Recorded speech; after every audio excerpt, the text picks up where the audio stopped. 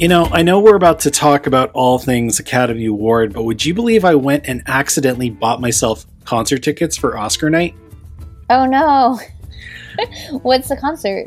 The concert is Hooray for the Riff Raff, and I do really want to go, so I think what I'm going to just have to do is not look at my phone while I'm at the show, record the show, and then just come home and basically have a really long night.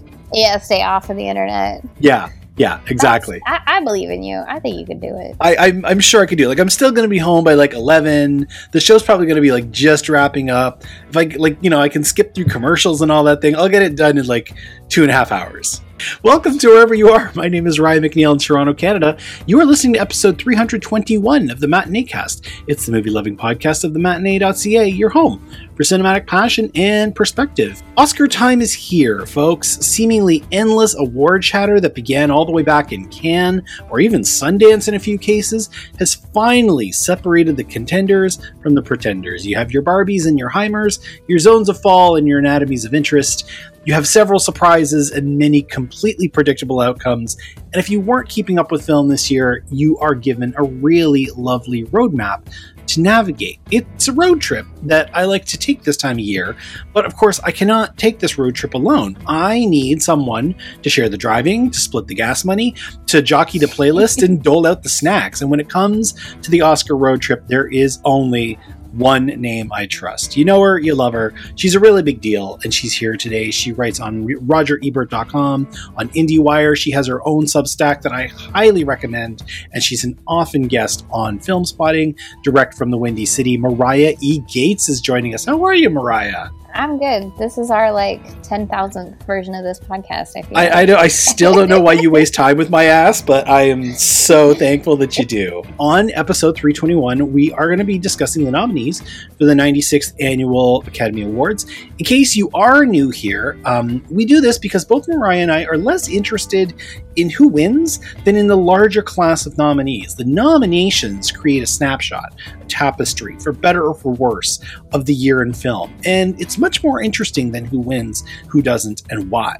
There will be breaks. Please take them. This tends to be one of the longer episodes of the year. But finally, the music that you are already hearing in this show and will hear as it goes along, it may sound a little bit different to you if you're not new here. It is selections from the works that were nominated for Best Original Score for the 96th Annual Oscar nominations. We will be talking about the big 8 categories: writing, directing, acting, and picture. Across these slots, there are 14 films represented. There is a lot of repetition. Mariah, were there any in these categories that you hadn't seen? I gotta believe the answer is no. No, I saw all of these. Yeah, it was. There's a lot of repetition, and a lot of these are right in your wheelhouse, right? Oh, you had to chase a few? Technically, no, I saw them all. I don't know what you mean by wheelhouse. I'm not a big fan of most of these movies, to be honest. I'll just word for a great time. This was a year of everything that I thought was stellar really didn't. We'll talk about that too, because there's some missing pieces here, and there are reasons. I do think it is. I like that you call it a snapshot. I do think it's a snapshot of what had staying power, and that is, as you said, not always the same thing as what is the great films of the year. Because the Oscars, are a filtering of so many people's opinions. Oh, totally. By the time you get to a place where you have a consensus, the odds are the truly great things and the truly, genre-shattering things, whatever, aren't going to come to they're not going to stick. That's what's fascinating. It is. It really is. I think this is our 13th over 15 years. And we've said it before. There's a lot of times, possibly even more often than not, Oscar gets it wrong. You know, whether it's in the nominations or whether it's in the trophies that they hand out, they're not exactly great for choosing the stuff that is the best, if we were wanting to go there. But it's funny that you say it that way, because I was thinking that with picture, there's 10 films in picture, and there's one that I would toss out. And except for that one, the other 9 I really think makes up a really good class of nominees. And Mariah's shaking her head. All right, mercifully, we get to picture at the end. So let us start with the writing. So in adapted screenplay. So for best adapted screenplay, we have the screenplay for American Fiction, written by Cord Jefferson. The screenplay for Barbie, written by Greta Gerwig and Noah Baumbach.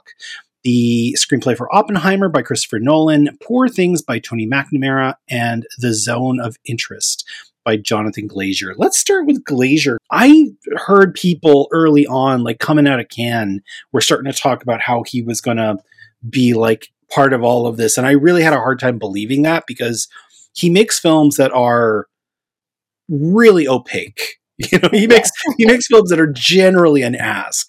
Now, Zone of Interest is not one of those. Joe's Zone of Interest is rather accessible and actually rather unique. What do you think of Glazer showing up in this and Zone of Interest? I think it's really fascinating because if you're familiar with the story, he basically took aspects of the premise of the novel and threw out like 90% of the novel. And I love that as a nomination. That's a true adaptation of like, I saw a kernel of something that's interesting in this book. I'm making a movie out of it, as opposed to a literal, like, I'm going to just take the page and put it on the screen, which can often be pretty boring. Yeah. I think it's a fascinating way of crafting cinema.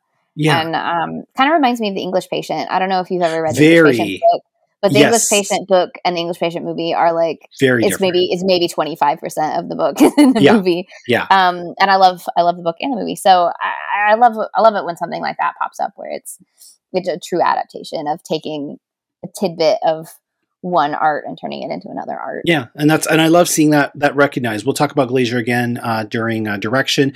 Poor Things, Tony McNamara. I've never asked you I didn't catch up with what you thought about Poor Things. My feeling is you either love it or you hate it. No, I really didn't like this movie. Of course.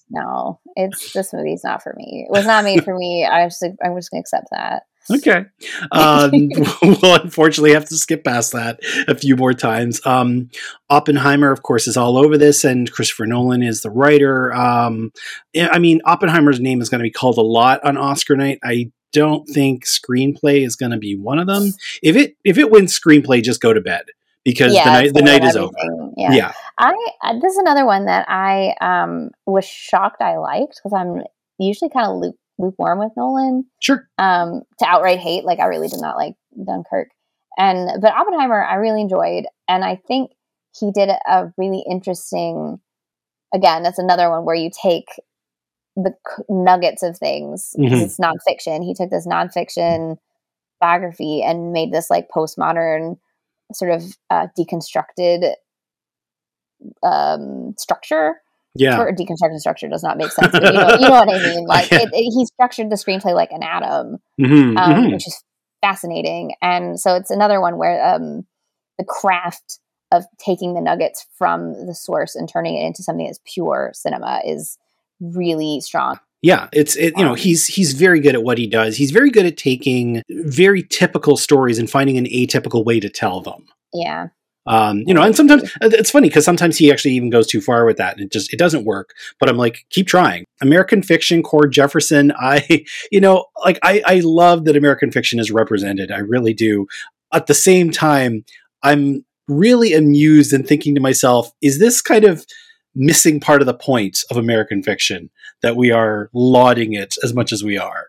I love that it's based on a book by Percival Everett. So not an author that I've actually read, but an author that's on my like perpetual I should have read.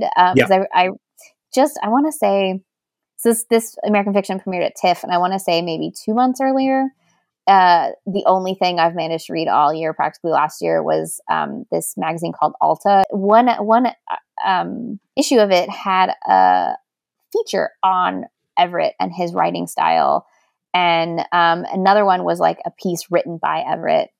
And he's similarly to like Zone of Interest, he's very like playful with the structure. Okay. And he's basically a postmodern writer. Yeah. Which unfortunately, like American Fiction, I feel like the film is probably like a very watered down version of what Everett does as an author. Part of the reason I haven't read any of them yet is I know I'm going to have to like use a lot of brain cells for his books. They're very like the character in American Fiction that Wright plays is quasi based on Everett. Okay. So like the kind of postmodern fiction that he writes that is no one wants to publish it, like literally Percival Everett, his publisher was this like dinky publisher. Okay. And then with the success of American Fiction, I don't know if it's his newest book or if it's a reprint, but like Knopf is putting out one of his books now. Well, I so mean, like his the whole concept within American Fiction is like playing out through the nominations. And to your point, it's got layers. I like it. Kind of like, what? Like, it's almost like what's happening with this movie is what he wrote was happening, which is the kind of stuff he would write. So there's like layers upon layers upon layers of it. So I kind of love that this got nominated and everything that's happening. And I hope Percival Everett gets a lot of money because he's clearly a very craft oriented writer who writes to write, not writes for readers, even though he hopes readers will read it. Well, I'm looking forward to his next novel comes out in March, and it's called James, and it's Huck Finn written from Jim's point of view. So and I just finished reading Huck Finn. He had one called Telephone. That's the one I really want to read. But Telephone was printed. There's 3 different versions of it, and each version is slightly different. Oh, wow. That's amazing. And you don't know what you're going to get. I can't wait. I got to read so much more by this guy. I love it. And then, of course, we have Barbie in this category, which I feel is its best place to reward Greta and Noah. I can't recall. Has Noah won before? I want to say no. I think he was nominated for The Squid and the Whale, but I don't. And Marriage Story, too. But I don't think he won for either of those. Yeah. It was kind of wild because when the Academy announced that the script was going to have to go into Best Adapted Screenplay because it's based on an existing property, which is to mean it's based on something that exists, which makes no sense. It's based on the lore. I don't know why anyone ever had it as an original screenplay. It was always. Is there lore though? Like you make it sound like the Lord of the Rings. There's literally a book of like. Is there? It's like wow. There's like not a book we could buy, but like the Barbie makers have like, here is Barbie and Ken. Oh, okay, and like things they can and can't do. Yeah, and so when they create new Barbie lines and stuff like that, like they have to reference, kind of like how sitcoms have like the sitcom Bible that you're supposed to kind of follow when you're bringing on a new writer. Like Barbie's one of those IPs that has like a strict guideline, and so when they were working on this, they were given a ton of internal history, both history of the product and history of, like Barbie's quote unquote biography throughout the decades. Sure. So like it was based on existing character material. And I don't know, they talked about that in screenplays. So Warner Brothers trying to run it as an original screenplay, there's no way their awards people didn't know that it was always going to end up being adapted. And they probably did it to get the headlines. My cynical brain is saying they did it to get that headlines, to get people upset, so that this is now an underdog and now everyone's going to vote for it. Even though it's a strong screenplay on its own. Yeah. This is you and me disagreeing on how smart Warner Brothers is and is not. Yeah. We'll come back to that in a minute. 3 or 4 weeks ago, this category would have been a dogfight. I kind of feel like this is now Greta's to lose. I agree. And so Noah's on his 3rd screenplay nomination. Greta, I believe, is also on her 3rd because she had a Lady Bird and Little Women nominations, didn't she? So they're both on their 3rd nomination. So neither of them have won. It's time. Over in original screenplay, we have Anatomy of a Fall by Justine Triet, The Holdovers by David Hemmingson, Maestro by Bradley Cooper and Josh Singer, May December by Sammy Birch, and Past Lives by Celine Song. Anatomy of a Fall, that was kind of one of the really big winners of nomination morning. The nomination is not only Justine Triet, it's Justine Triet and Arthur Harari. The screenplay is like impeccable. I feel like it's probably the front runner on this category. It's definitely the most complex screenplay. It has the most twists. It's structurally fascinating. It's probably the most inventive of the ones in terms of how it crafts the story. It's amazing because it's a movie. It's a French movie, like from France, French movie that is also in English, and I think there's parts of it in German too. No, a little bit in German. Yeah. A lot of it's in English. It's not just that some of it's in English. Like there's a big clip. That's about like 40%. I feel. Yeah, 35% at least. Yeah, that's in English. Justine Triet as well. This is one of those things where I've always said, and you've always said, that screenplay is one of those categories where they like to award directors who aren't necessarily going to win Best Director. And while I'm sure nothing would make both you and I happier than to see Justine Triet winning Best Director. I don't think that I can manifest that. Yeah. So this, Yeah. I feel, is, The you spot for know, her. this is the moment where they can reward the really great showing and great achievement of Anatomy of a Fall. Yeah, and Tria's vision Mm-hmm. overall. Yeah. Yeah. Holdovers, David Hemmingson. I mean, how did you come down on Holdovers? This strikes I me like as the another. Holdovers, You did which like this one, I okay? was surprised I liked it because I actually don't care for 70s films usually, and this is such an homage to that era. Yeah. But somehow it worked for me. It was just like very warm and charming. Do you not I know that usually big like on Hal Alexander Ashby? Payne. That strikes me as your kind of jam. I know I do like Hal Ashby. Oh, okay. Hal Ashby's like the one of the few filmmakers in the Oh, 70s okay, that I okay. enjoy. Yeah. Gotcha. But I think that part of it is it has a bit of that Hal Ashby humor to it. I actually usually like Alexander Payne. He has that kind of mordant humor that he has in his films that I enjoy. Mm-hmm. And Paul Giamatti, like it's hard, like anyone else saying a lot of what that character was saying, you would be like, this guy's a piece of shit. Get him out of here. Yeah, I don't like it.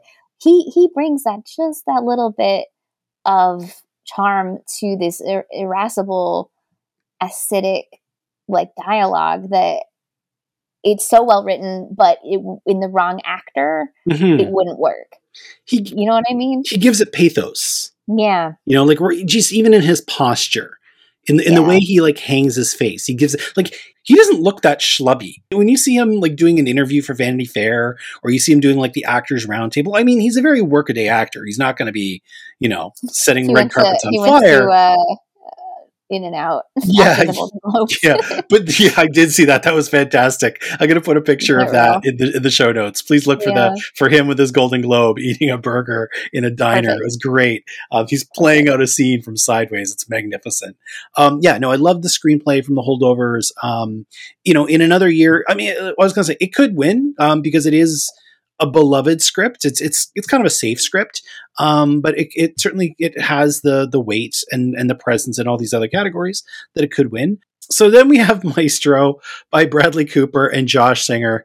And man, it's there are some things in life you can count on. It's really good to see that the Netflix nomination machine is still running because they really wanted to get this one in there. An original script is original because he had so many sources. Like, and is that why it's terrible?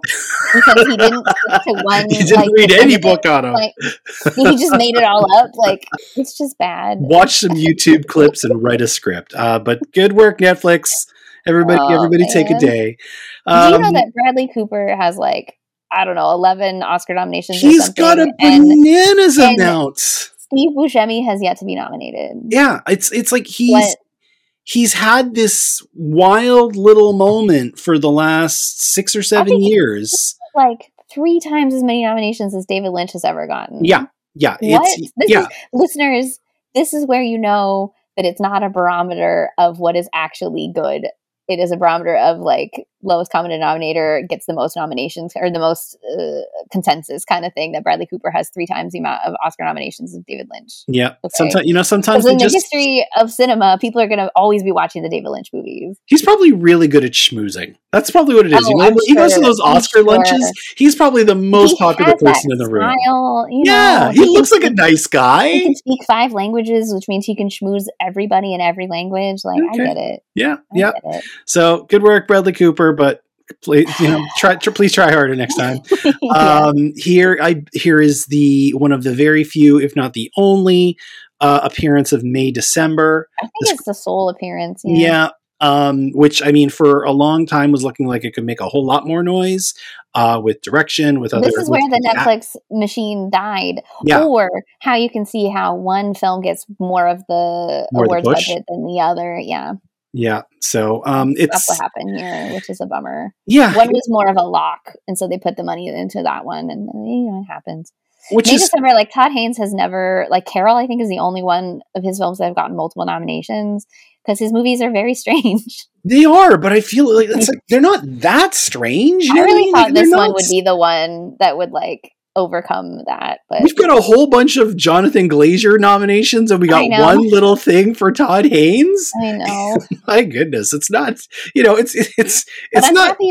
I'm happy for Sammy Birch because it means she'll at least get a couple more script sold. And speaking of somebody who has multiple nominations, no, because she's not a producer.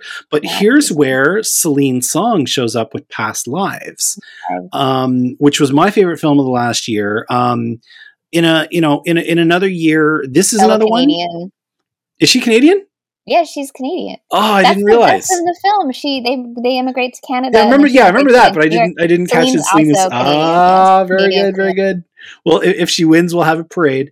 I loved the Past Lives Wasn't Forgotten because I saw this at Sundance. It's a long 14 months from one Sundance to the next Oscars. I actually saw Celine Song at 3 different film festivals. I did not talk to her at Sundance, but I saw her there.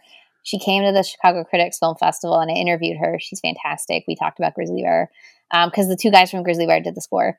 And then at Karla Vivari in the Czech Republic, she was there, and I ran into her at a brunch, and she was like, "I thought that was you, but like, aren't you from Chicago?" And I was like, "Yeah, I'm here in the Czech Republic. Nice to see you." Oh, that's so sweet. I love her storytelling. This is her debut. This is her feature debut. Yeah. It's incredible to get so much love on your feature debut. I can't wait to watch more stories told by her, like hear more scripts told by her. I love this movie so much. I gushed about it on a whole episode about it. I gushed about it again on the year-end episode. I was just really happy to see it make so much noise on Oscar morning because I really thought it was going to be that kind of like really great indie movie, midsummer movie that just got forgotten come award. It's kind of like After Sun, where After Sun only showed up it didn't even get screenplay. It just got the actor nomination. Yeah, and I was afraid that was going to happen with this, and like it wouldn't get.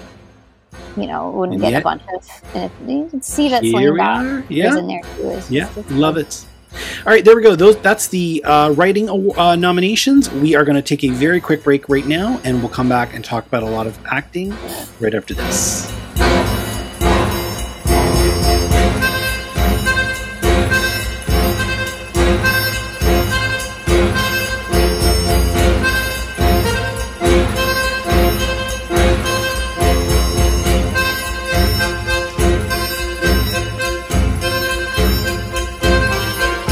All right, we are back. We're going to talk about the actors. We are going to start with Best Supporting Actress. We have Emily Blunt for Oppenheimer. We have Danielle Brooks for The Color Purple. America Ferrera shows up for Barbie. Jodie Foster for Nyad. And Davine Joy Randolph for The Holdovers.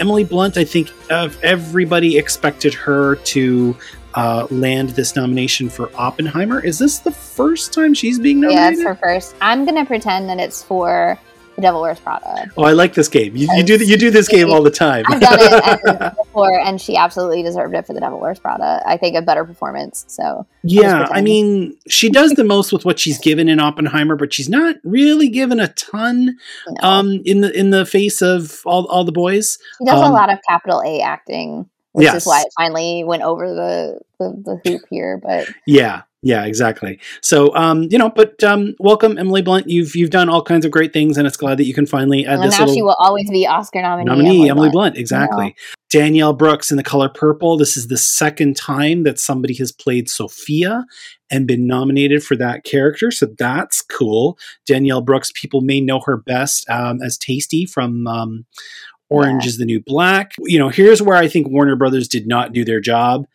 because that film seemed like it was like. I feel like they didn't believe in that film at all. By the end, they held it back from critics. They barely marketed it. They put out that god awful poster. Yep. There's so many great performances in it. The music is fantastic. She really is the standout. Like she knows this character. She played this character on Broadway and was Emmy nominated or Grammy nominated. Tony nominated. I went through all these things. She was Tony nominated. You could tell she almost wasn't acting. She just was this character because she knows it so well because she's done it on Broadway so many times that you never see decisions. You never she just is this character, and it's really a thrilling performance. And quite frankly, if Divine Joy Randolph wasn't also nominated, I would say Danielle Brooks would win this in a walk. The only time I saw Danielle acting is when she first shows up and she's marching up to the house. I'm like, yeah, that march a little bit. That march is very, like, I mean, she watched Oprah in the 85 movie studiously and got every last gesture. And I was like, love it. That's exactly the movie I want to say for readers, if maybe, or listeners, if you've only watched it once, to see it twice. Because I saw it twice. I rewatched the Spielberg Color Purple, and then I saw this. Yeah. And I was like, oh, it's fine. But I had the Spielberg kind of in the back of my head. It's so rich if you just take it on its own as a new iteration. It's a really, really well made movie, and it's a shame that it doesn't have more. America Ferrera, I mean, people are making the joke that she's here for one speech. It is. The minute I saw that movie, I think that speech is stupid as all get out. But the minute I was like, everyone was crying and clapping and cheering, I was like, I don't know why the Oscar prognosticators aren't expecting this. Is it a speech that's going to get critic nominations? No. Is it a speech that's going to get the Oscar voters? Absolutely. That was like engineered for Oscar voters. Yeah. And I mean, there's no way she wasn't going to get this nomination. I don't know how anyone was shocked. I was. This was like my number one lock because of that speech. Like, I just knew it was going to happen. It was. I would say it was surprising, not shocking. You know what I mean? Like, it didn't make me like sit up and go, "What?" It was certainly more surprising in light of what else is to come. But I'm thrilled for her. I love her acting. People, and I like. I love Ugly Betty, so I hope it gets people to go back and watch Ugly Betty. I love her. I love her in Superstore. If we're playing your game, I'm going to imagine that she's here for All the Women Have Curves. Mm-hmm. Okay. Welcome back, Jodie Foster. She gets nominated for Naiad. Here's Netflix again. This is not a complicated movie. It is exactly what you think it's going to be, but we'll come back to this in the Best Actress category. Jodie Foster and Annette Bening are just out there taking no prisoners and showing you why they are legends. I saw this at the world premiere in Toronto, and I was like, Jodie Foster's getting Oscar nominated for this. Mm-hmm. Like, I wasn't sure about Annette Bening, like, because it was a strong year for lead actress, but I was certain because she's so natural and so, like, it's almost joyous. Yeah. Seeing her, like, she feels joyous on there. And I think part of it is she only came out 10 years ago, right? And this is one of the first times that she's really gotten to play a queer woman as a queer woman who has been in the closet for so long. And I feel like she got to really express herself fully in a way that I don't know that we've ever really seen. Like, we've seen her perform brilliantly. Obviously, Clarice Starling is like an iconic performance. But, there's certain parts of herself that I feel like haven't ever gotten to completely be out in there and out, for lack of a better word. And I think you really see it in this movie. You see her being 100% her. And I really love that in this movie. And I love that she gets to play an older queer woman too, because there's a very specific like type of older white lesbian that she clearly is friends with. Maybe is. Yeah. But she gets to kind of tap into that. Yeah. And you don't always see it done well. No. And I think she feels so lived in this film. I think what I love most about this performance is, like, she's clearly acting. Yes, the glasses are epic. But what I love is at the end of the movie, we meet the actual Bonnie. And it's like, oh, you really nailed this person's persona. And the thing is, at the same time, it just seems so naturalistic. Like, it just seems like Jodie Foster being a little bit more caffeinated than we tend to see her. Like, she's very gruff these days. Like, when I think of a Jodie Foster performance, I think of what she's doing now on True Detective. As very, very typical of where she is at this point in her career. But this is very bright and energetic, very $1 million smile, like you said, like those Oakley sunglasses that are her frames. And I'm like, on the one hand, this is not what I associate with Jodie Foster, but on the other hand, I'm like, no, that's absolutely Jodie Foster. So it's great that she was able to blend all that together into this little pot of awesome.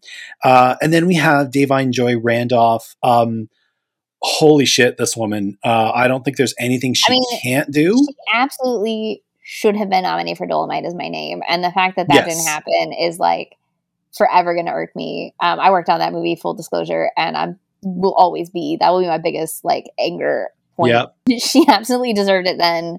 She deserves it now. And this is not one of those, I'm going to play the game and pretend it's for that other performance, because they're both great performances. And she should be a 2-time nominee right now. She should. Quite frankly, like the fact that this is her first is bullshit, but I think she'll win it. I think she should win it. I think she should get every role ever. She was the only good thing on The Idol. Her and Rachel Sennott like carried that whole garbage pile of a show.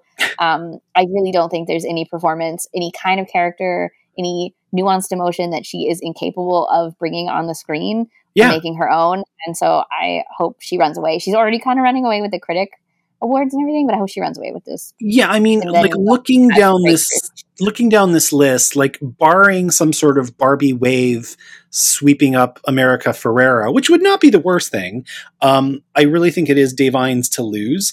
I have always loved her from her role in the remake of High Fidelity with Zoe Kravitz. She plays the Jack Black character, and love it. Just absolutely love it. I hope and think that this is just the beginning of things for Davine. And that is a wonderful thing for a woman of her talent.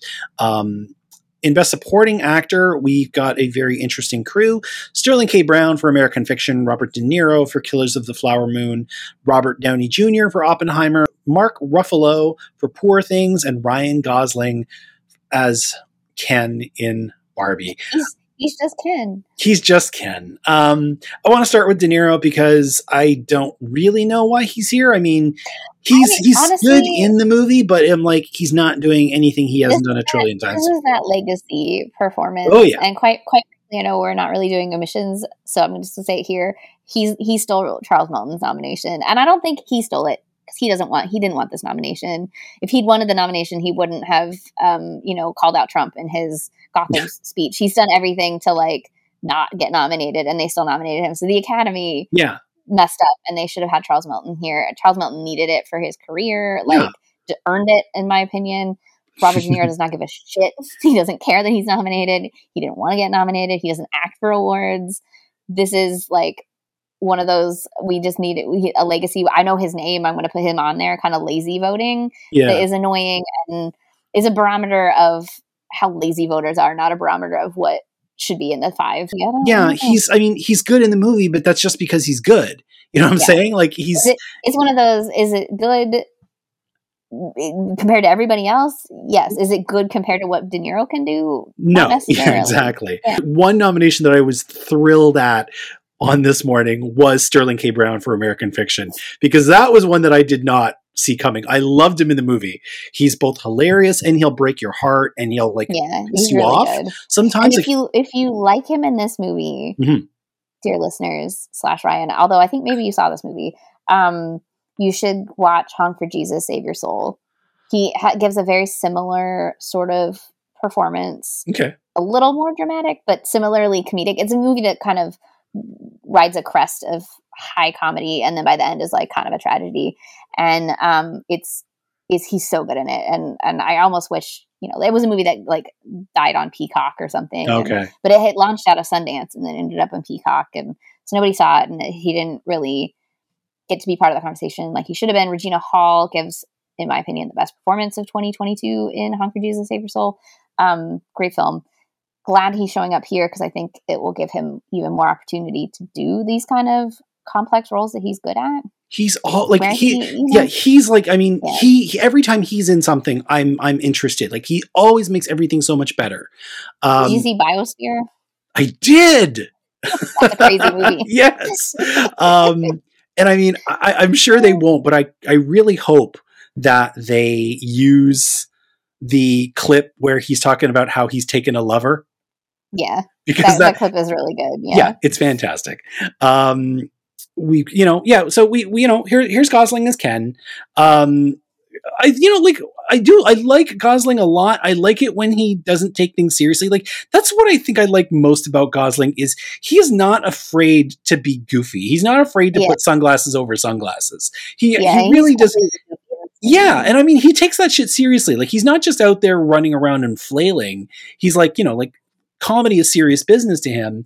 So I am definitely happy to see him here. Maybe not necessarily at the omission of some other things, but I'm happy to see him here. He's been nominated for a few different things, and I think if one thing about Gosling is I'm just happy to see him doing different things, right? Like, this is fellow Canadian. Yeah. Well, yeah. We'll throw a parade for him too. It's like, this is the same guy who did like Only God Forgives, and then I could not think of two very different movies more than Barbie and Only God Forgives. Like Barbie and Blue Valentine. Yeah. Please do that double feature. That's a great double feature. We should watch this, hon. It's got Ken in it. Mark Ruffalo for Poor Things. Okay, so here's where I test you, because I know that you don't like Poor Things, but I know how much you love Mark Ruffalo. Was there any Mariah love for? No, I think he's good in this. I wouldn't put him as like the 5 best supporting performances. I think sometimes he goes too far. This isn't faux dive; it's just a dive. Yeah, kind of. The thing I do like about Ruffalo, and it's similar to De Niro, is that he has this very big platform, and he always uses it to talk about important issues. He's one of the few few actors talking about Palestine. He is always talking about climate change. He used his whole summer to talk about, he was the EP on Lakota Nation versus United States, and made sure that people went and saw that movie, or at least tried to get people to go and see that movie, which is one of the best documentaries last year. So just in terms of him getting nominated, it just gives him more outlets to talk about the things that are important, and I wish more actors would do that. Yeah. And so I'm glad he's at a place where he can do it, and he won't, lose the opportunity to keep doing it. Yeah. No, love him. Like, love everything he does. I'm still hoping to find a GIF of him yelling the C word in this movie, because that's just one of the funniest things I've on Tumblr. I'm sure it's on Tumblr. I'm sure it's out there somewhere. I just really, I'm not I get to the end of the day and I'm Googled out. I Google for a living. So I get to the end of the day and I'm like, can I Google and my computer won't implode? So that I'm looking for that. If anybody's got it, please send it my way, because I really need to keep that in my album to throw at certain people in my life. No women. I would never ever call a woman that. I should, like, that is only something I would ever call a dude. And then of course we've got Robert Downey Jr., who right now seems poised to win. Seems like the front runner. Yeah. Yeah. And this is an interesting story, because people may see this as like the end of his Marvel career and going into something else. But those people probably forgot that when he got into the Marvel career, he was really persona non grata for a while, because he was just so much of a mess. He went to prison. He was an addict. He went to prison. He wrecked cars. Whole movies couldn't get they almost couldn't, when he was cast as Iron Man, they almost couldn't find someone to I think his wife had to figure out how to get the insurance bond for him. He was a real mess, liability, and he's completely rehabilitated himself, his career, everything. It's wonderful to see that it is possible with the right support. And I think he says this in every interview, without Susan, there is no him. Without Susan, there's no Marvel. Without Susan, there's no Robert Downey Jr. It's saying something for guidance, because there was never, ever, even when he was at his most troubled, there was never a question of his talent. He was always he would show up on, on stuff like Ally McBeal, or he'd show up and do Elton John videos. And he was always just so talented. You could hand him a soup commercial and he'd nail it. But it's without a compass, that all that talent is just going to be squandered. It's fascinating to see the 3 roles he's been nominated for. Talk about they're so different. Kaplan, Tropic Thunder in this. It's what? So those are the supporting players. In the lead for actress, we have Annette Bening for Naiad, Lily Gladstone, Killers of the Flower Moon, Sandra Uhler for Anatomy of a Fall, Carey Mulligan for Maestro, and Emma Stone for Poor Things. I adore everything that Carey Mulligan does. I don't entirely know why she's here, because this movie really didn't give her a whole lot to do. She's doing a lot of capital A acting. Fortunately, even capital A acting in Carey Mulligan's hands has a lot more nuance to it than, Mhm. say, Emily Blunt. No offense, Emily Blunt. But it's still like she has done so many better performances and so many better films. She showed up on the scene with so much talent baked in. Like, if you want to see how much talent she had early on, go back to the 2005 Pride and Prejudice, and watch her in that with all of this other great talent around her, still showing you what she's going to be capable of. For the love of God, go back to An Education. Yeah, which, fun fact, was the very first episode of this podcast. Yeah. In 2009. But I also like, like she's playing a Latina. Yeah. Carrie Mulligan is from England. Like, she is not Latina. So it's like, we're nominating brownface. Like, in the year 2024? Like, what? I don't understand. Again, I mean, they don't put brownface on her. No, obviously. but I mean, we've moved past that. But she is a white woman playing a character that should not have been played by a white woman. So no, I don't that's get a bit it. frustrating. But there she is, Annette Bening as Naiad as Naiad in Naiad. She does a lot of interesting things in this movie. Like, she's really asked to do all sort. Like, she is doing the prototypical biopic type of things, but she's also she's doing a lot of real determination, real frustration, real just not what we're necessarily used to seeing Annette Bening do. I like that she, in this role, and this is true to the life of Naiad, of Diana Naiad, is you said you're looking for the Mark Ruffalo saying the C word gif. Like, she literally is not afraid to be a C word to anybody, including Jodie Foster. Yes. Who, and I think some of the best scenes are when she goes over the line and Foster's character is like, what, like, this is a team sport and you are crossing the line. Yeah. And you can't do this without us. And I think those moments land really well, because I think it would be a lot more treacly if she tried to soften the character, because that's not who this is. And it's true, like, you don't often see Bening be that hard. A weaker version of this movie is just the fifth swim. So the fact that they include swims 1 to 4 in here, and I mean, even that they really go there during the fourth swim and show like how she was becoming this afterthought. Like, she's doing a TED talk to a room that's maybe a quarter full, and I'm being generous. Like, those kind of moments are what's really quite interesting about this performance in this movie, is all of that failure leading up to that kind of Rocky type of moment, Rocky 2 type of moment, because Rocky loses in the first one. Sandra Uhler, I'm so happy is here. Holy shit, did she have an amazing year? She does so many complicated things in Anatomy of a Fall. She's another person who's been doing the work for so many years and doing so many good things.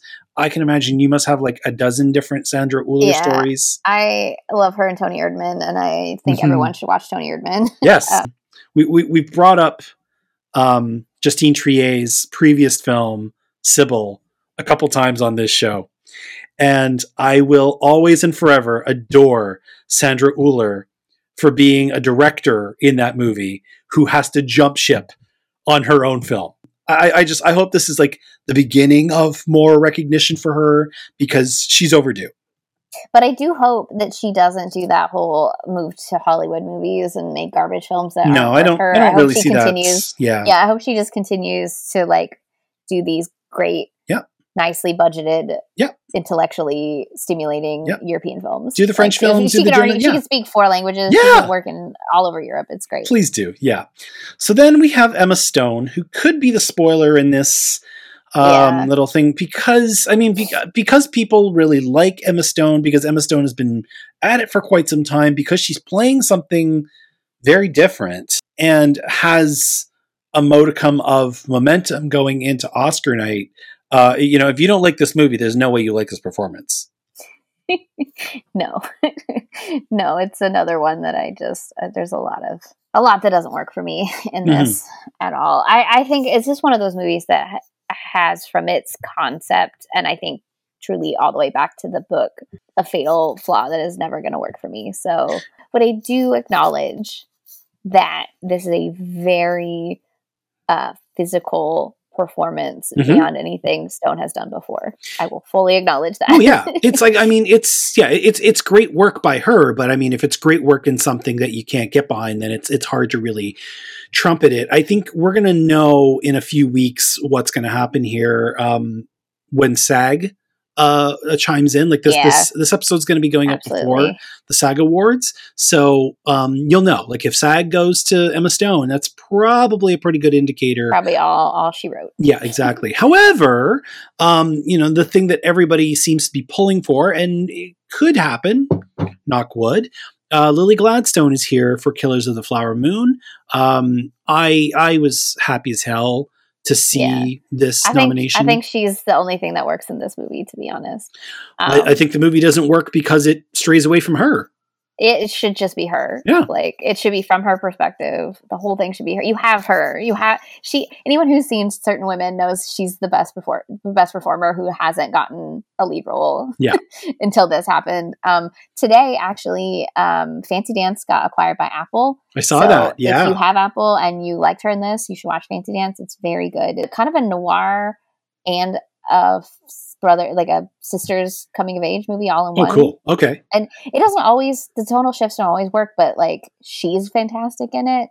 I really liked it. I saw it at Sundance last year. And then, not to plug my own work, but if you love Lily Gladstone and want to see more, The Unknown Country is on Mubi, but if you buy the Blu-ray, there is a Q&A that I conducted with the writer and director at the Chicago Critics Film Festival last spring, and it's me doing the Q&A. Oh, very nice. There you go. Yeah, my first special feature on a. That's amazing. First credited special feature on a Blu-ray. I think she's the best thing. By far, by far. And yeah, as I said, like a lot of my problems with the movie are that it puts Molly in the center of the story and then just decides to wander so far away from center for so long. Way too long. In Best Actor, we have Bradley Cooper for Maestro, Coleman Domingo in Rustin, Paul Giamatti in The Holdovers, Cillian Murphy in Oppenheimer, and Jeffrey Wright in American Fiction. I mean, 4 out of the 5 of these are absolutely incredible. Yeah, it's one away from being honestly, a great class. Usually Best Actor is garbage and they're all terrible. And for once, there's only one performer in here where I'm like, this should not be here. Yeah. We can all guess who that is. Yeah, I mean, like I didn't, for how much work and attention and money that Bradley Cooper was given to make Maestro, I'm still just so surprised that this is what they came back with. And I mean, I say that even as somebody who was on board with it during the first half. Like during the first half, I was like, oh, look, we're doing this. Okay, this is cool. And then we just like bail right out of that and go into a toothless, prototypical biopic. And Bradley Cooper is, like there's nothing that doesn't happen with him around, which I mean makes sense because it's called Maestro. But if you're going to direct it and write it and star in it, maybe give somebody else something to do. This is literally the definition of a vanity project. Yeah. Like it just, and quite frankly, I'm never going to forgive Cooper for taking the life rights away so that Jake Gyllenhaal, who is actually a quite possibly closeted bisexual performer who is actually Jewish, never gets to make his movie, which may or may not have been his plans as a coming out letter. Who knows? That movie will never exist, and I guarantee you would have been 10 times better than this movie because it actually came from a place of real understanding. Yeah, I mean, connection. Yeah, at some stage or another in his career, Bradley Cooper is going to get an Oscar, but it's certainly not going to be for this. And I'm a little bit upset that it even got as much love as it did because it is not nearly this deserving. However, somebody who is holy shit deserving. Coleman Domingo in Rustin. Yes. The first openly queer performer to be nominated for Best Actor in an openly queer role. Fantastic. You love to see it. We were talking... And also just the nicest guy. I believe that. I totally believe that. We, of course, were talking about Coleman Domingo a year or two ago when we talked about Zola and how awesome he is. Like, so good in that. And is there he was anything really good. he cannot do? No, he was really good in Ma Rainey. I actually worked with him on a Yes. somewhere on YouTube. You can find a video I produced about the Great Migration. Okay. And he is the narrator. Oh wow. He's a really nice guy. And he is like I love him in the remake of Candyman. I love him in If Beale Street Could Talk. Yeah, he's so good. He's great in The Color Purple also. Yes. Yeah. He had a great year. This man has range. He has such range. And again, like I just hope this is not an overnight story. Like he has been doing it for like 20 years. Yeah.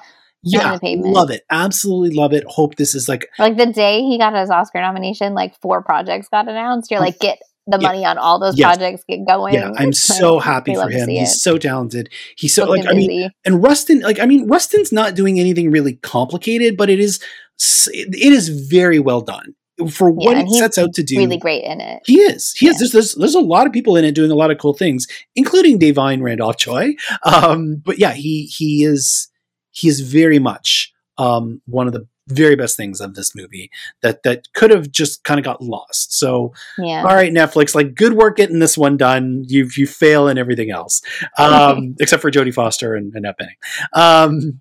Paul Giamatti is back with The Holdovers. He could win this. I think it's his to win. I think he's got that whole he was due.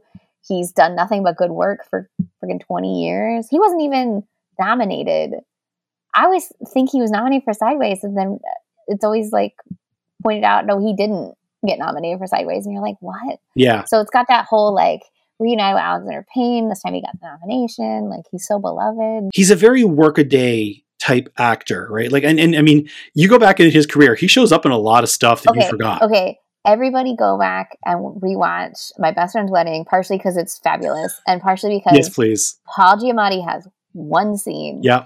I saw that movie, I was 11, and I was like, who is that? And so I was always like, not necessarily I would say a fan, but he was always someone who I was aware of because of that one scene in the hallway with Julia Roberts where you're like, that man's winning an Oscar someday. I'm surprised it's taken 27 years or whatever, but like, if you just go back and watch that one scene and you're like, how did he bring that much nuance to like what it was probably supposed to be a throwaway? Like he probably got paid scale for that 2 hours of work or something for that scene. It's great. It's wonderful. No small parts kind of role. Nope, exactly. He's a pro. He shows up. He does what you ask him to do. He does all kinds of things. You know, like he can play scary. How do you do his eyes? So I would love if he's holding a trophy at the end of the night. The other person who could very well be holding a trophy at the end of the night, and it would also not be the worst thing in the world, is Cillian Murphy for Oppenheimer. As far as my mom's concerned, he should win because every time I talk to her on the phone, she talks about how she read that Nolan made him lose a bunch of weight for Oppenheimer, and she's concerned for him. So how would we know? Like he's pretty tall and skinny to begin with. How would we know? Apparently he had to lose 20 pounds. Oh man, he doesn't have 20 pounds to lose. Where did he take that's it from? Why he looks slow. That's why he looks so gaunt. Oh my goodness, poor Cillian Murphy. Yeah, and he just wants to go back to Ireland, go back to Cork, and like hang out. And he's been forced to be on this campaign trail. Let him sleep. He's so good in this, and it's shocking. It's his first nomination. Yeah, because I mean, he's always done these. He's another person who's been in a ton. He's a guy who's more than happy to take a supporting part. He's like the heart and soul of Inception. Like Inception doesn't work if he doesn't nail that final scene. Yeah, and he nails it. He does. Yeah. He does. It's fabulous. He's a fabulous actor. I think my introduction to him was 28 Days. 28 Days Later, of course. He's also very good in Breakfast at Pluto. Yes, he got a Golden Globe nomination for that, if anyone hasn't seen that movie. So, I mean, like that's the thing, is like, if we throw Cooper out, there's none of the others, and we still have one to go, there's none of the other, none of the rest of these people that I would be unhappy taking the win. Not the least of which, talk about somebody who's been at it for a long time, Jeffrey Wright. People thought he was going to get nominated for Basquiat, and he didn't. And that's also like 30 years ago. So. Yeah. This is his first nomination. It's like, what? I feel like if you play Monk wrong, this whole movie becomes goofy. Or it becomes too self-centered Yeah. also. And he brings a he keeps it from the balance from falling too deep into like navel gazing, self-centered, Yeah. woe is me kind of stuff. Yeah, because I mean, Monk is a very self-centered. He is self-centered. Yeah, Yeah. but it's like you need to play it in a way where we don't hate him, right? Like there's a lot of stuff going on around him that he tends to kind of court the chaos. But yeah, he finds this beautiful way to play it where I mean, he's playing off of so many other talented people that he raises their game too, and they raise his game. It's a great performance. Again, I just find it so amusing that the part of the point of the story is like, you know, that kind of film getting nominated for awards, and here we are. It's like, is the dog wagging the tail here, or what? Quite possibly. Entirely possible. But it has the minute it won the audience award at TIFF, which has been a barometer for at least nomination. Yeah. I gotta be honest. I thought that streak was over. I was like, all right, there we go. They're clanking one off the post. The streak is over. And yet here it is. So good job. There we go. That's a lot of acting nominees. A lot of great performances. A few really crummy ones. But you know, a lot of movies that we're hearing the same titles over and over. So yeah, a lot of the nominee body just following familiarity with a lot of these groups and just kind of voting the ticket. So it's not, you know, we've got 20 blocks between the actors, and I don't think there's much more than like 10 films here. So they really could have branched out a little bit further, especially in what was a really good year for film.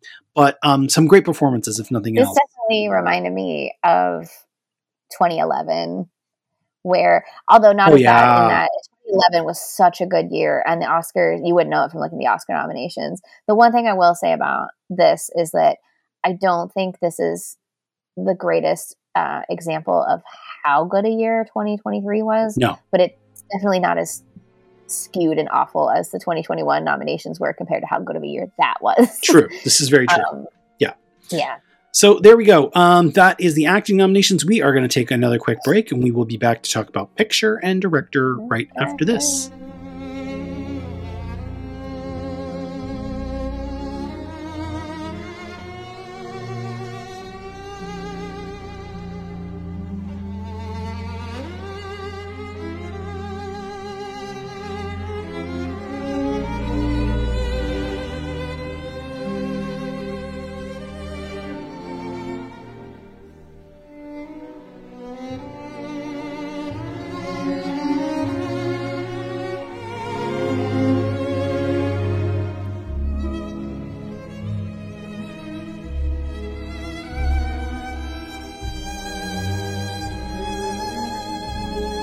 We are back. She's Mariah E. Gates. I'm Ryan M. McNeil. We've been talking about the 96th Annual Academy Award nominations. We've got through writing. We've got through acting. Let us move to direction. 5 skilled storytellers. We have Justine Triet for Anatomy of a Fall. We have Martin Scorsese for Killers of the Flower Moon. We have Christopher Nolan for Oppenheimer. Yorgos Lanthimos has returned for Poor Things.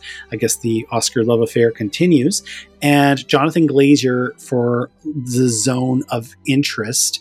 Glazer getting the nomination here is some really amazing work by A24. Like this and the picture nomination, which we'll get to in a second, that's where you're like, okay, you guys really wanted to make sure this one got over the goal line and got all the right people to see it. Because I mean, this film, it's a war film, it's a Holocaust film, and those two things can lend themselves really well to stuff like this. But I mean, so was Son of Saul. I think they did a really great job of talking about the craft that he used. That story of how he filmed it like Big Brother style, where he just had cameras running and people came in and out. Like that's the kind of thing that, you know, like the director's branch do these nominations. That's the kind of thing that like very process oriented directors are gonna eat up. And then you have on top of that the like visual unique visuals of this film. And then you have on top of that, the way that it's one story that you watch and one story that you hear. Yes. It's like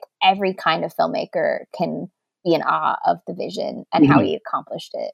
Right. I think of all of the nominees here, quite frankly, it's the one that I think is the most deserving, just in terms of like truly unique vision, truly unique, innovative use of all of the facets of the art that is cinema. It's not my, it's not one of my favorite films of the year. It didn't quite make my top 15, but in terms of like, is the directing like top? I agree. And it won, I think he won director at Cannes. I think it was absolutely deserved. Yeah. Like, and it was crazy because I didn't like Birth. I think Birth is the only other Glazer I've seen, and I really didn't like it. But this one really worked for me. I have not seen the Scarlett Johansson one. I need to. That's the one everyone loves. They either love it or they hate it. And I'm afraid I don't want to like, I didn't like Poor Things and everyone hates me and I'm being like harassed on Letterboxd. I had to turn comments off on Letterboxd. I don't want that to happen with Birth or with Under the Skin, so I just haven't watched it. I no, but I mean they don't have that much in common. Like it's much more Birth, Under the Skin, and The Zone of Interest all really feel cut from the same cloth. Sexy Beast actually doesn't, because it feels much more like a prototypical low down gangster movie. That to me really, I'm like, oh, that was his first feature. Yeah, I totally see that. After that, he starts becoming really, really cerebral with his films. That's the thing. Like, I'm not surprised to see him here because this is absolutely deserving. I'm just surprised to see him here. You know what I mean? That's more the thing. I'm like, this is. We've talked about kind of experimental cinema. Yeah, we've talked about but every once in a while that'll come through, like the 3 nominations. Not the English or the Elephant Man. I think the Elephant Man feels, even though it is a lot weirder than it looks, feels more like you could digest it as a quote unquote normal biopic. Yeah, but like David Lynch getting him for Blue Velvet and Mulholland Drive is that same kind of experimental, like no one could do this but Lynch nomination. And what's surprising me, and I think this is kind of what you said, is that like I could have imagined Glazer back in the day, it would have been like with Lynch where he got that nomination and that's it. Yes. Yeah. Back or like day, Spike Jonze, Kieślowski, like they always had that one. Like Glazer would have gotten in for that and only that in the past, and so it's fascinating that he got that and everything else. Yeah, it's so makes me think this class of the Academy, if David Lynch ever made another movie, might actually give him all the nominations for once. I don't know. It's possible. But I don't know if he's ever going to make another movie. Yorgos is here again. I'm sorry I put that in the universe. He'll make another movie. Yorgos is here again for Poor Things. The love affair after The Favorite continues. I really liked The Lobster. And I think the vision of The Lobster was really succinct and controlled. Poor Things, there's so much happening in this movie and very little of it actually says anything, actually is like the fisheye is used haphazardly. Like there's a lot of haphazard, quote unquote, bold artistic choices, but it's like it doesn't ever feel like it's in service of anything. It doesn't feel like it's in service of the world. It doesn't feel like it's in service of Bella's story. It just feels like he did it because it looked cool at the moment.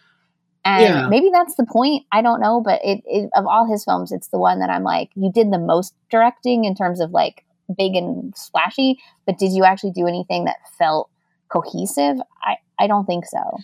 It's almost like he came away from The Favorite and thought, I can go bigger without actually having any kind of cohesion. Yeah, that's how I felt about last year, the Triangle of Sadness. A lot of that was the same thing. He bigger, but is it actually smarter? Is it actually better? Is it more incisive? No. I mean, what's interesting about watching Yorgos's career is how he started with these small little European films with Dogtooth and Alps, and then he started making again these very cerebral North American movies like Killing of a Sacred Deer and The Lobster. That one I think is way better. Yeah, and that one is so tight. It's so tightly directed. Yeah, and now we've gone like Gonzo Prestige. So I'm like, is this now going to be your jam? Are you going to be rocking fisheye cameras, steady cams, and like gilded sets for the rest of your career? I just don't think. Is there a lot of is it a lot of movie? Yes. Is it well done? Mm-hmm. I don't think so. I think a lot of it got away from him. I don't think the performances are precise. I don't think the way the cinematography is used is precise. I don't think the editing is precise. I think it's a big mess, and I think the script is terrible. It's, I mean, And I think that's what's my take on this. and totally, I think But people had fun. well, they did, and I think that's going a long way. And I will say I did have fun for quite a bit of it. yeah, I had fun watching, bad movies all the time. what we have talked about a lot over the movie. course of this, the run of our Oscar shows, and I mean, there's been change there because now it's owned by a different company, is how good at this game Fox Searchlight has been over time. Yeah. And this is the pony they were riding for this year, was Poor Things. And, I don't know who's running the show over there, but clearly they can still take a candidate. You can still get one film all the way. Yeah, and with a lot, because it got a lot of nominations below the line too. Because I do think the one nomination that I think absolutely is deserved is the costume. Yes. I think those costumes are fantastic. And I do think that they fit well with the journey Bella goes on. It's the one time that I think that person actually understood the assignment. Then we get Justine Triet for Anatomy of a Fall. I mean, this one was both surprising and not surprising, because again, the movie is so very well directed. It's such a clear vision. It's doing a lot all at once, and I'm so happy to see her here. I think with Justine, this is the only one of her films I've seen, but I think she's a great acting director. I don't necessarily think if you've seen Saint Omer, I don't think the courtroom aspects of the film are anything interesting once you've seen what Alice Diopfer did with Saint Omer. But I think she's a superb acting director, and I quite frankly think she got in here because of the performances she pulled out of Healer and out of Swan, and the kid is so good. And also the vision with the needle drop, that was clearly her that came up with it, or at least okayed it, heard it and was like, that's it. That's and I think that was something that it was such it's like the rug that tied the film together to in the parlance of our times. I will be really, really interested to see where she goes. What you said from her other films, it sounds like she's really is a very actor. Well, what I love about Sybil is very lush. Like, Sybil sometimes looks like it's a Bond film. She's shooting in front of active volcanoes. She's out on a boat in the lagoon.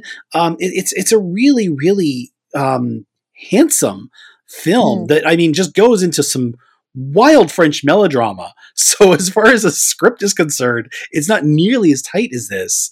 But I mean, I love that she's now been given just a Brinks truck full of currency to go do whatever she wants to do with her career. And I can't wait to see whatever she's going to do next. She pissed off the French government, though, so we'll probably never see an international film nomination. Well, France has got its own problems, and we'll come back to that in a little bit. Martin Scorsese is back with Killers of the Flower Moon. I wish I loved this film. I wish I loved this film more. I really do. I do really love the opening and closing codas, which I think he filmed later. The silent film setting up the Osage Nation story. I was like, is this whole movie a silent film? I was in it if that was what it was going to be. And then I do think that the metatextual layers of the radio play at the end, and that's the part that kind of his mea culpa is, I think it's fascinating. It is. I don't think it works. I don't think it does what he wants it to do. But I think it's fascinating and playful, and I wish the whole movie were that instead of waiting for it to be the coda at the end. I think there's a way. I think the problem was he figured that out way too late.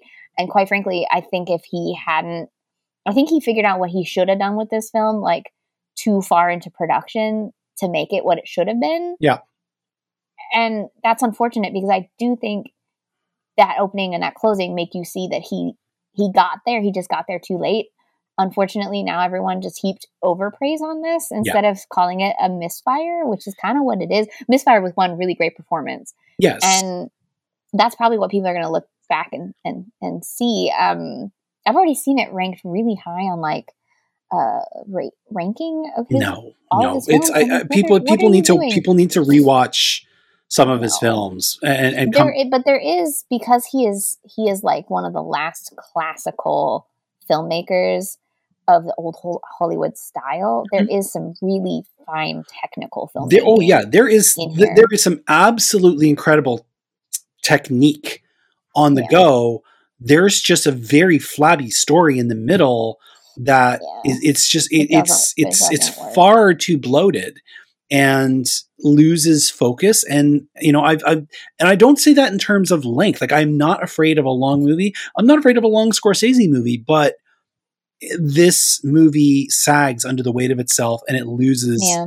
its focus, which is a shame because there are so many, like, everything from the costuming to the photography to the editing to the score by Robbie Robertson. Like, I don't there's even think the editing is that great. I think the rhythm is off. it's great. It's great in pockets. Yes, Overall, it there's loses sequences its that are beautiful, but yeah, I think it's the rhythm is off. I think yeah, it gets repetitive in ways that yeah. it shouldn't be. Like, I like that you said flabby. I think that is, there's Yeah. a tighter, Oh sharper yeah. movie to be made, Yes. and it's just, that's not the version we There got. is a 2 hour and 20-minute masterpiece of this film out there somewhere. And I don't say, again, I'm not afraid of a long movie.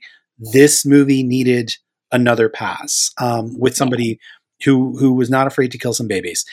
And then we get Christopher Nolan, and I would be stunned and shocked and flabbergasted if this is not the moment for Christopher Nolan. It really feels like a crowning achievement for him. It does. And I think that is actually my happiest thing about all of this is, there are the film bro directors. And, I'm looking at you, Denis Villeneuve. Nolan was one of those. Like, Nolan was a very film nerd, film bro director who, like, people were clamoring for him to get Best Director nominations all the way back to Dark Knight, probably before that. And if it's going to happen for Oppenheimer, I'm cool with that. This movie could have been so pretentious in a lot of other directors' hands. He really finds a way to cut down on the reverie, like that's the thing. I think it's a film that really understands that Oppenheimer isn't a great man, he's a monster. Yes. And it doesn't necessarily come down hard like this is a monster, which is why a lot of people think it doesn't think he's a monster. But I don't know how you watch that movie and come away thinking, yeah, Oppenheimer, great guy. Like, this movie shows that monsters are complex. There's a lot of, there's no such thing as good. Just, it's not black and white. Yeah, when someone's a monster. There's a lot of guilt in this movie. There's a lot of burden of responsibility in this movie, and I think that's what makes it work. In a lot of less capable hands, like, I don't really mean to drag the guy, but can you imagine Ron Howard's Oppenheimer? Those are the filmmakers that are up for Best Director. And then we get to Best Picture, where we have American Fiction, Anatomy of a Fall, Barbie, The Holdovers, Killers of the Flower Moon, Maestro, Oppenheimer, Past Lives, Poor Things, and The Zone of Interest. All movies that we've talked about in one category or another. In another parallel timeline, I could see Barbie winning this. So I will say, this is the first year ever that 3 films directed by women have been nominated for Best Picture in the same year. Yep. That has never happened before. Nope. And I think that the fact that it's 3 very different films from three very different kind of filmmakers is really strong. And I hope that it's not the last time this happens. And quite frankly, we should be at a point now where it's 5 and 5, not in a quota kind of way. No, just if you are actually watching cinema, know that at least 5 of the best films every year have been directed by women. Yes. Just period. Even, quite frankly, you could do all 10, but I will settle for 5. And I think we're inching towards that with the way the voting body is going, with what they're actually watching, with who is getting a seat at the table to vote. And I think this is, even if I don't love all these films, I think that is incredibly positive, and that's what I'm going to take away from this year in terms of like a temperature check. Yeah. I mean, that's great. And I mean, that's the thing is that, if we fall back to director for a moment, Greta not getting a nomination there, but Justine Triet getting a nomination there. On the one hand, it's like, well, great, there's a woman in the class, but it's like, why is there still only just one? Yeah, there one year there was 2, and it was 20. Yeah, it was 2020 when like nobody wanted to release their films. So it was all the smaller companies that were like, yeah, we'll release our stuff. They were the ones that took advantage. It's definitely like the problem. What you can see from this is that the general makeup of the Academy has shifted. Oh yeah, in a way that there's room for 3 Best Pictures directed by women. The director's branch is still 75% men. And 3 very different stories too. Like it's not like we're seeing 3 different versions of How to Make an American Quilt. You know what I'm saying? Like, that's a great film. Though. It is. Oh no, but I mean, I think that when they think of a film directed by women, they think of stuff like The Piano, or they think, they think very costumey, period. They think of women talking is what they think of. Yeah. And I do not say any of those films in a pejorative, because they are masterpieces. Go watch them. But if you were to program a triple feature of Past Lives, Anatomy of a Fall, and Barbie, they have not a damn thing in common. Like people will be like, what are we doing here? It's what it should be. Exactly. And that's what I love. They're just 3 stories that happen to. You're mentioning this could be Nolan's year. This is the first time Christine Vachon and her producing partner Pamela Koffler have been nominated for Best Picture. Oh wow. Even though they have been producing, if you look at their Killer Films output, the amount of like absolute masterpieces that have been produced by that too in the past 30 years is staggering. And this is the first time they've been nominated. It's wild. They also did May December. They almost had 2 this year. It's wild. They did Boys Don't Cry, Far From Heaven, Hedwig, Velvet Goldmine, like I'm Not There, Carol. Like the wild thing is Past Lives, Zone of Interest. Those are both A24, and we talked in the past about how A24 had kind of usually only gets one. A24 kind of, as great as they are with creating these films and letting these auteurs make movies on a larger scale than they have been, they kind of, they took their win from Moonlight, and then they kind of went away for a while. They got like lapped by Neon all of a sudden. And this year they're like, no, we're not content with what we've done in the past. We're going to come back and we're going to get storytellers like Celine Song and like Jonathan Glazer. We're going to get them nominations. So welcome back to the party, A24. In a lesser year, Barbie could ride that Argo wave into Best Picture, but I don't see that narrative unfolding. So sorry. Yeah. American Fiction being here, again, is just kind of surprising. Like it seemed to have, peaked right at the right time. Yeah, it definitely I think it's the film that hit kind of that comfort Thanksgiving, like it and The Holdovers both really benefited from like cozy watching my screeners kind of voting. Yes. Which is not at all a diss on either film. No, they play well on a couch. They play really well that way. Yeah. Which is good because both movies include subtlety, but that's how most people are going to watch these movies. Oh yeah. So it better play well on a couch. Yeah. Absolutely. So Anatomy of a Fall is here for Best Picture, even though it's not in Best International Film. I don't think I've ever seen that before. Because Justine Triet messed up, irritated the French board, which is hilarious. It is. I think the closest you can see is the many times that Pedro Almodovar was nominated, either for director or screenplay, and the film without a best, because very often Spain is like, no, you're too weird, and they pick some other boring movie that gets nothing, and then Pedro swoops in with like 3 nominations for the other categories, and you're like, why don't you just? He's revered. Just go with his films. Yeah. That's the closest I think that I can think of. It's fascinating when a country just really biffs it like that. Yeah. Okay. So we've got the Maestro nomination in Best Picture. Netflix, your check cleared. Congratulations. This is just hot garbage in it's not just that it's hot garbage, but it's that it's hot garbage, and there was so many other great films that could have taken that 10 spot.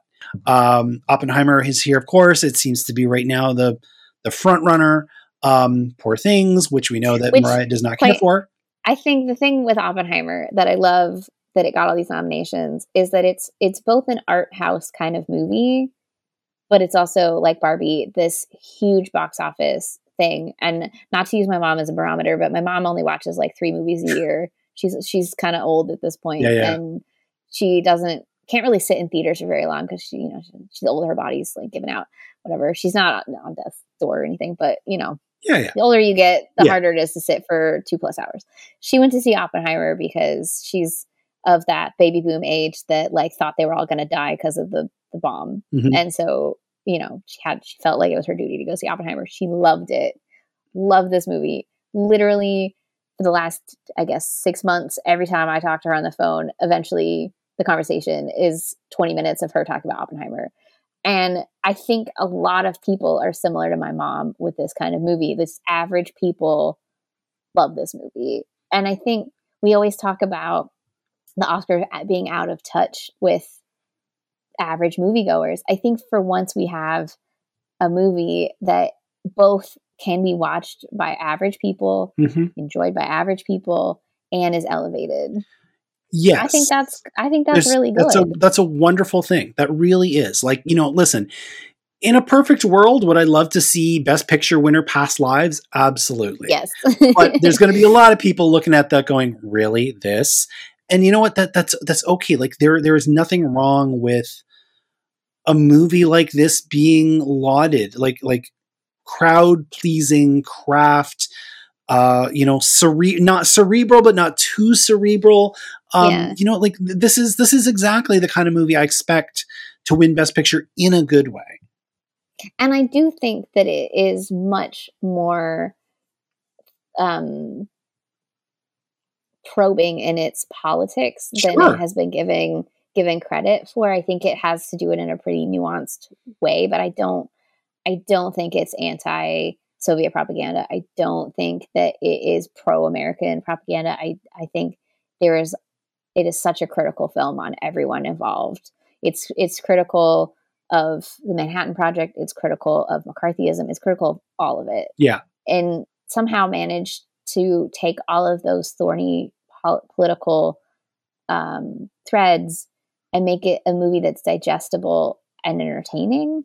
Like how he's able to do all of that is very, I think that's an accomplishment. Yeah. I really do. Elegant is the type of word I use to describe a movie like this, in terms of everything that you just described and making it seem so natural, so simple. That takes a very deft hand. It's I will agree with everyone though, that the sex scenes are weird. Yeah. And that maybe he shouldn't have done that. I don't think they work. I think it's the only stuff in the movie that doesn't really work. I see what he was trying to do, especially with the interrogation room sex scene. I don't think it works. It's like there's a reason you haven't done them in your movies. It's kind of outside your wheelhouse. Try again next time. Yeah. I just don't think that's his strong suit. Maybe he needed a co-director for those scenes. Possibly. I don't know. It's the only thing for me that didn't work in the film. It's a really good class. Like I feel like since we went to the expanded group, there's been a lot of years where it's very top heavy and then it gets real muddy down at the bottom. I don't think we have that this year. I think we've got, varying degrees of good at the top and then one little orphan stepchild at the end of the table. I do think, as much as I am not won over by Barbie Killers and Barbie Killers would be a great movie. Barbie Killers and Poor Things, I do see why people who do like them like them. Yes. Yeah, no, I'll take that. Like, I'll take somebody going into this and then going truly, and finding. Even though I have my issues with those three, truly the only movie on here that is a waste of everyone's time, celluloid, probably should be burned, is Maestro. I just think, which of course is the one that's right in front of everybody. The only thing that works in that whole movie is the Snoopy And like, I hope Snoopy got paid like some money because he gave the best performance in the movie. There we go. That is the nominees. We are going to take one more quick break and we'll come back with some trends, some hopes, and we'll close out the show right after this.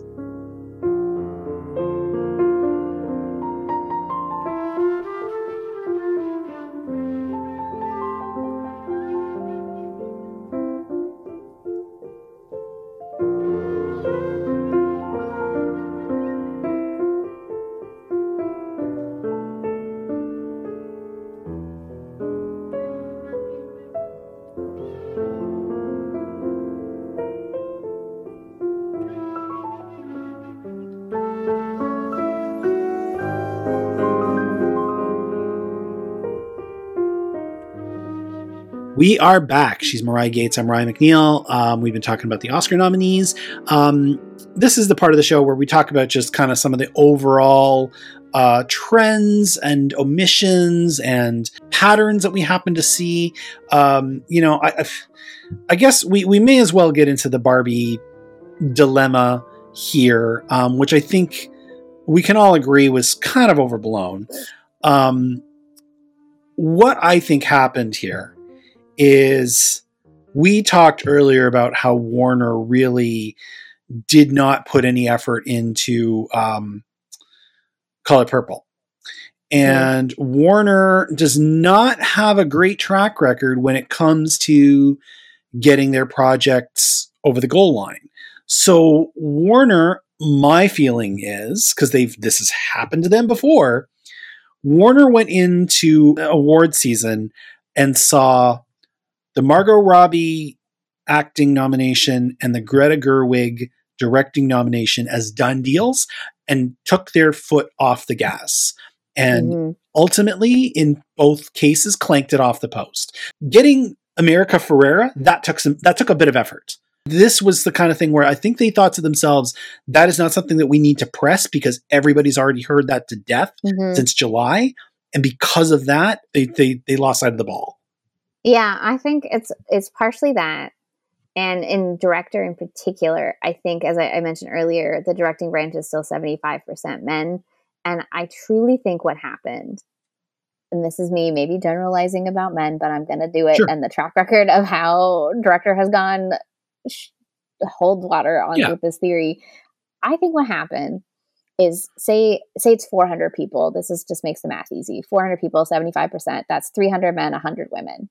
So say the 100 women all both had Justine and Greta Gerwig. So you're starting with 100 votes for both of them. Yeah. Right.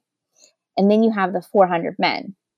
Let's say maybe 100 of them are like, I'm going to vote for a woman, but they're like stick in the mud, one woman. Yeah. The odds that they felt that Anatomy of a Fall, like quote unquote serious film, deserved it better than Barbie, a populist, whatever movie about a toy, a comedy. Yeah. Right. Yeah. Comedies are very rarely. Comedy is right? easy, right? They're going to give their one slot. Yeah. To Justine. So now you have Greta with 100, Justine with 200, and all the men getting the rest of the votes. Yeah. I think that's what happened with the slots, and you can see it both in terms of how few women have ever gotten in. Period. How it's almost always one woman. That 1 year with two is. That's an outlier. That whole year is an outlier. That whole year was crazy. And 3, how few directors of comedies or musicals in the last 30 years, don't go back to like Vincente Minnelli, but like the last 30 years, you saw it with Moulin Rouge, you saw it with Baz Luhrmann last year, like how few comedy directors or musical directors. Barbie's not necessarily musical, but it's definitely has musical numbers and it's using musical motifs. Yeah, they almost never get nominated. Yeah. And I think that though both those things, so misogyny, anti-comedy bias, anti-musical bias, all worked against the director nomination. I think that's what happened. And then Warner took their foot off the gas because they thought it was a lock. And it's like, but if they were looking at the kind of film they had, there's no way it's a lock. No. And I mean, you want to take a look at a studio that did not take their foot off the gas, that was said, we are getting things done because that's what we do. You look over at Netflix and how they got both Carey Mulligan and Annette Bening into Best Actress. And it's like, one of those you could say probably would have been Margot Robbie in an alternate timeline, but one company decided we are going to make sure this happens, and another company thought it's just going to happen, so we don't need to worry about that. Let's keep campaigning Ryan and America. Yeah, I think that's absolutely what happened. Yeah. Was there any like trends or anything that you noticed, any omissions that you noticed? Obviously, the Charles Melton May December of it all is just have your moments. Like we need to let Mariah. Like, okay, first of all, I have watched 137 episodes of Riverdale. I've pretty much seen everything Charles Melton has ever done. Yeah, because I've also seen Sun Is Also a Star, and he has a from Rai Russo Young, female director, and he has a cameo in Gia Coppola's Mainstream, and he's a great actor.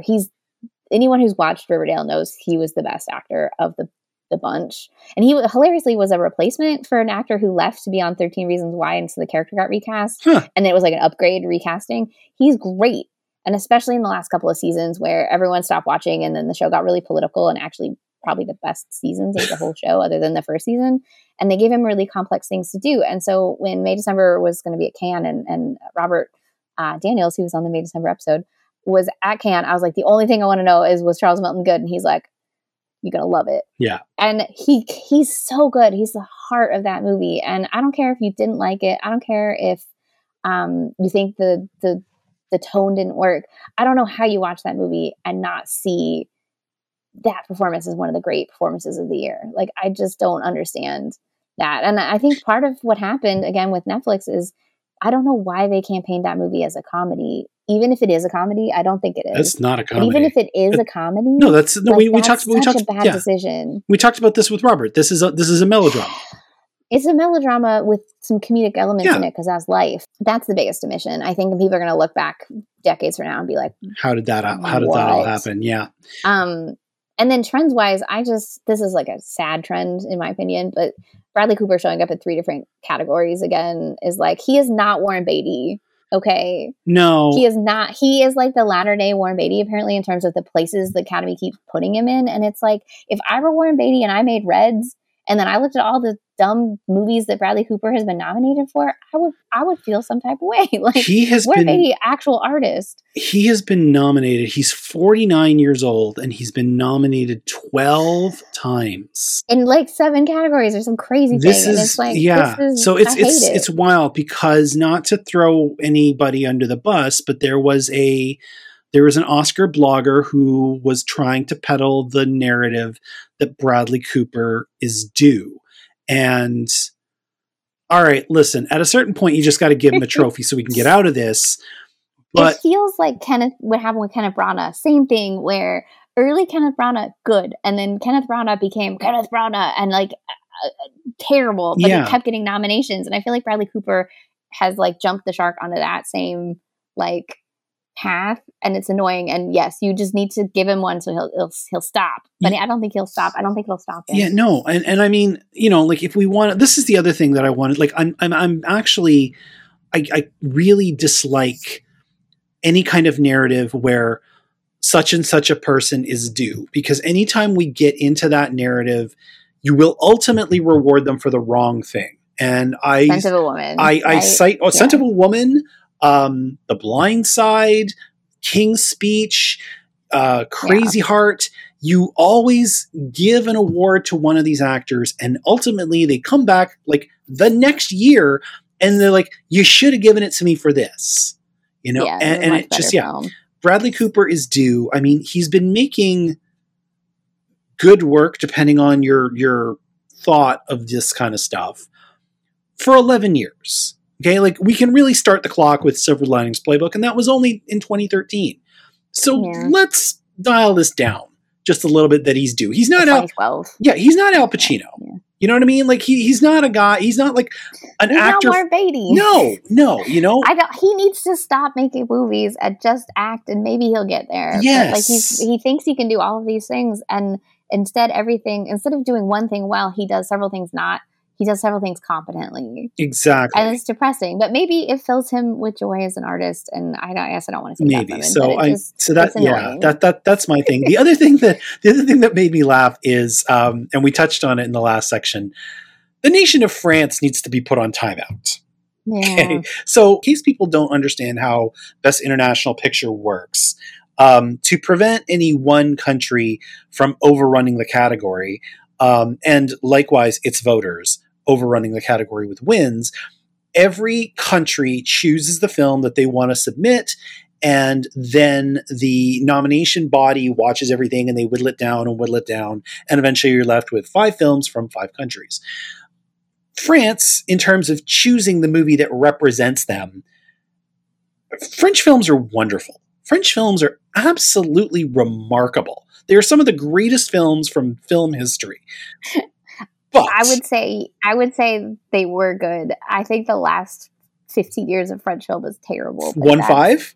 That's just me. Yes, Okay. There's been a lot of terrible Yes. films. Oh yeah. They have like 2 good films a year, and then like 25 to 50 terrible cool, films. but you only need one. That's my point here. You only need one masterpiece to put into the category, and they get those. Like, they get their Portrait of a Lady on Fire, and they get their Titane, and they get their Amelie's, and like these kinds of movies, and they don't. And they're like, no. Oh, Amelie is a great. We were looking for a whatever. Amelie was nominated for 5 Oscars. Yes, so that's probably the closest. But not international picture. Yeah.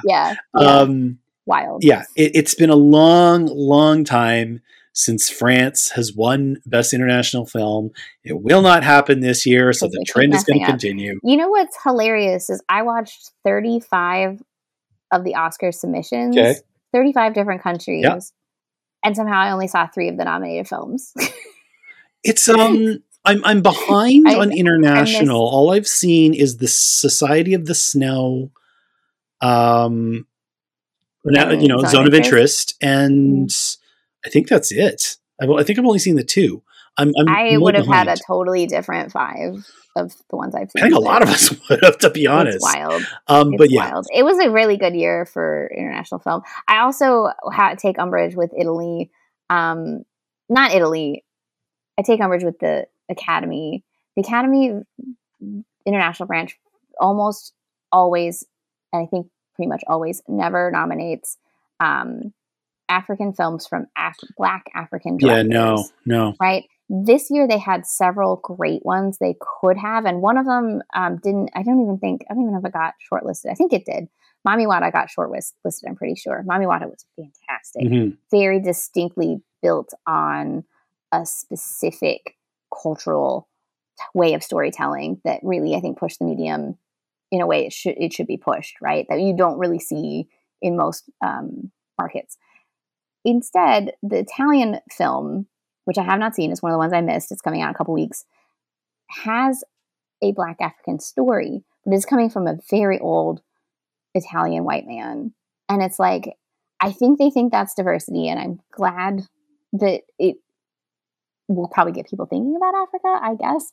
But it's not actually like inclusive to continually nominate the African stories made by white people and ignore the actual African storytellers. I think they do this every year, and in the last few years they skipped Mami Wata. A couple years ago It's Not a Burial, It's a Resurrection, which there's no way you watch that and then see the films that got nominated and go like, this isn't the best of the group.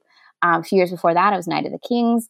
And I think part of it is those films are so distinctly rooted and specific to the culture that they're coming from. Mm-hmm. And what often gets nominated in international feature are a cinematic language that is, even though the actual spoken language is always different, the cinematic language is very similar and very Western and very what we expect a movie to be.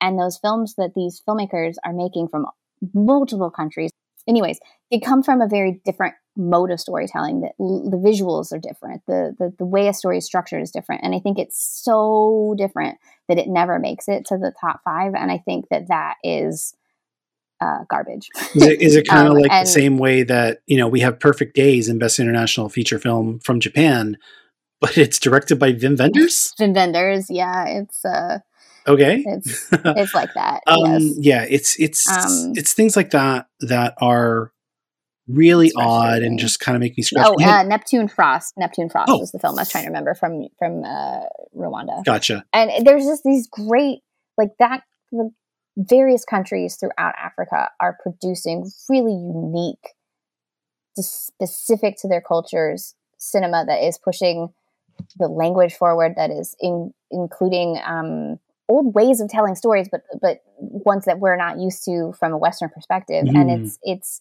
really disappointing to see year after year after year those films being like Mamiwata being shortlisted was like a miracle. Yeah. But to see this Italian take on Africa get nominated over an actual African film, I think is just a Black African film is just really, really disappointing, and it keeps happening. And Yeah. it's one of those trends that it's like this needs to stop. It feels happening. like there's, there's categories of the Oscar voting body that kind of need a bit of an overhaul, and it seems like international, they never can quite get it right. You would think that there are no countries outside of Europe. Oh yeah, looking at who gets nominated every year. It's aside really from the occasional, like,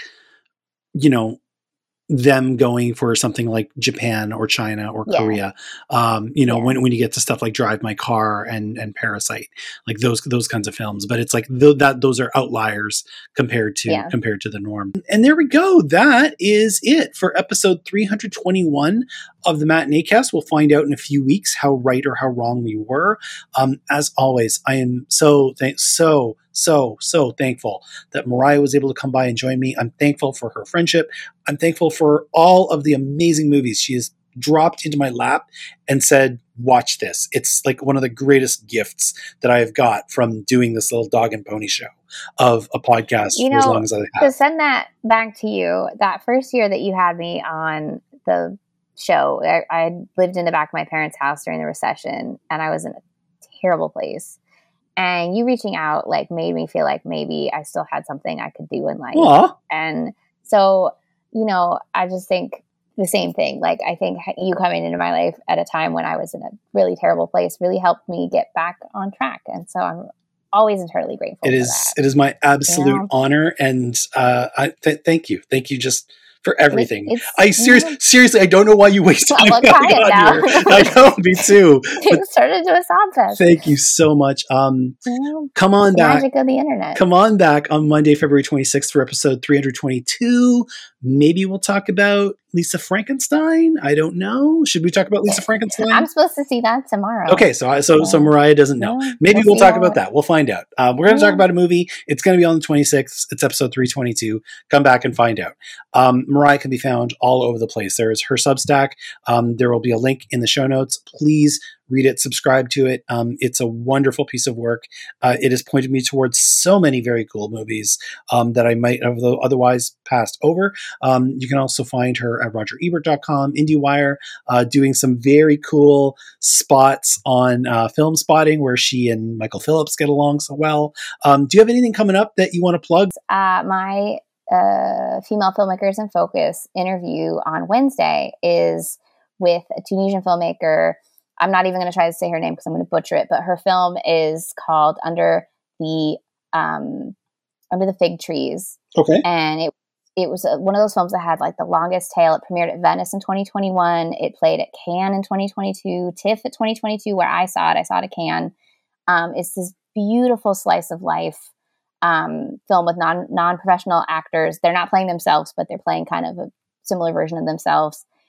It's one of those very subtle, nuanced films that the reason it took 3 years to finally get kind of a release was it's one of those nothing particularly crazy happened that day kind of movies, but about Tunisian fig farmers. And that's like, why can't we have a hangout movie that's that? Love it. So it's beautiful film. It's one of those ones that like usually people get to see in a festival and if you saw it at a festival, you were the only audience that got to see it. But thankfully, it found a home finally. And I think anyone who'll see it will be completely moved. In Canada, you can rent it on Google Play, YouTube, and Apple.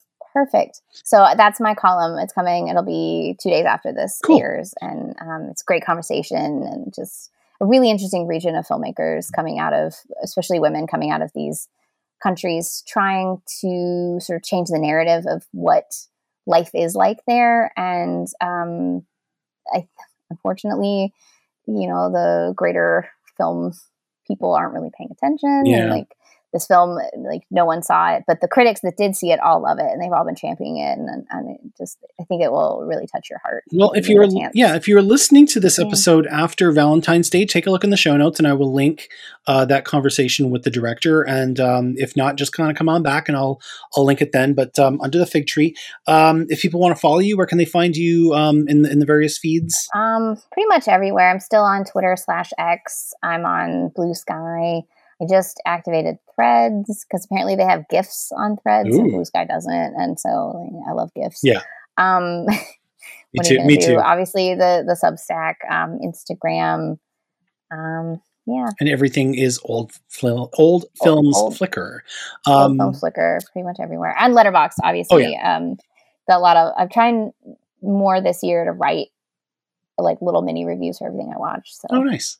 My site is thematinee.ca for more audio content. You can find back episodes there. You can also find them in the usual places: Apple, Google, Spotify. Everything gives you handy ways to subscribe for free and get alerts when new episodes drop. I'm constantly putting my show in new places. So if there's a podcatcher or app of choice that you're using and my show's not there, let me know. I'll put it there. It's super simple.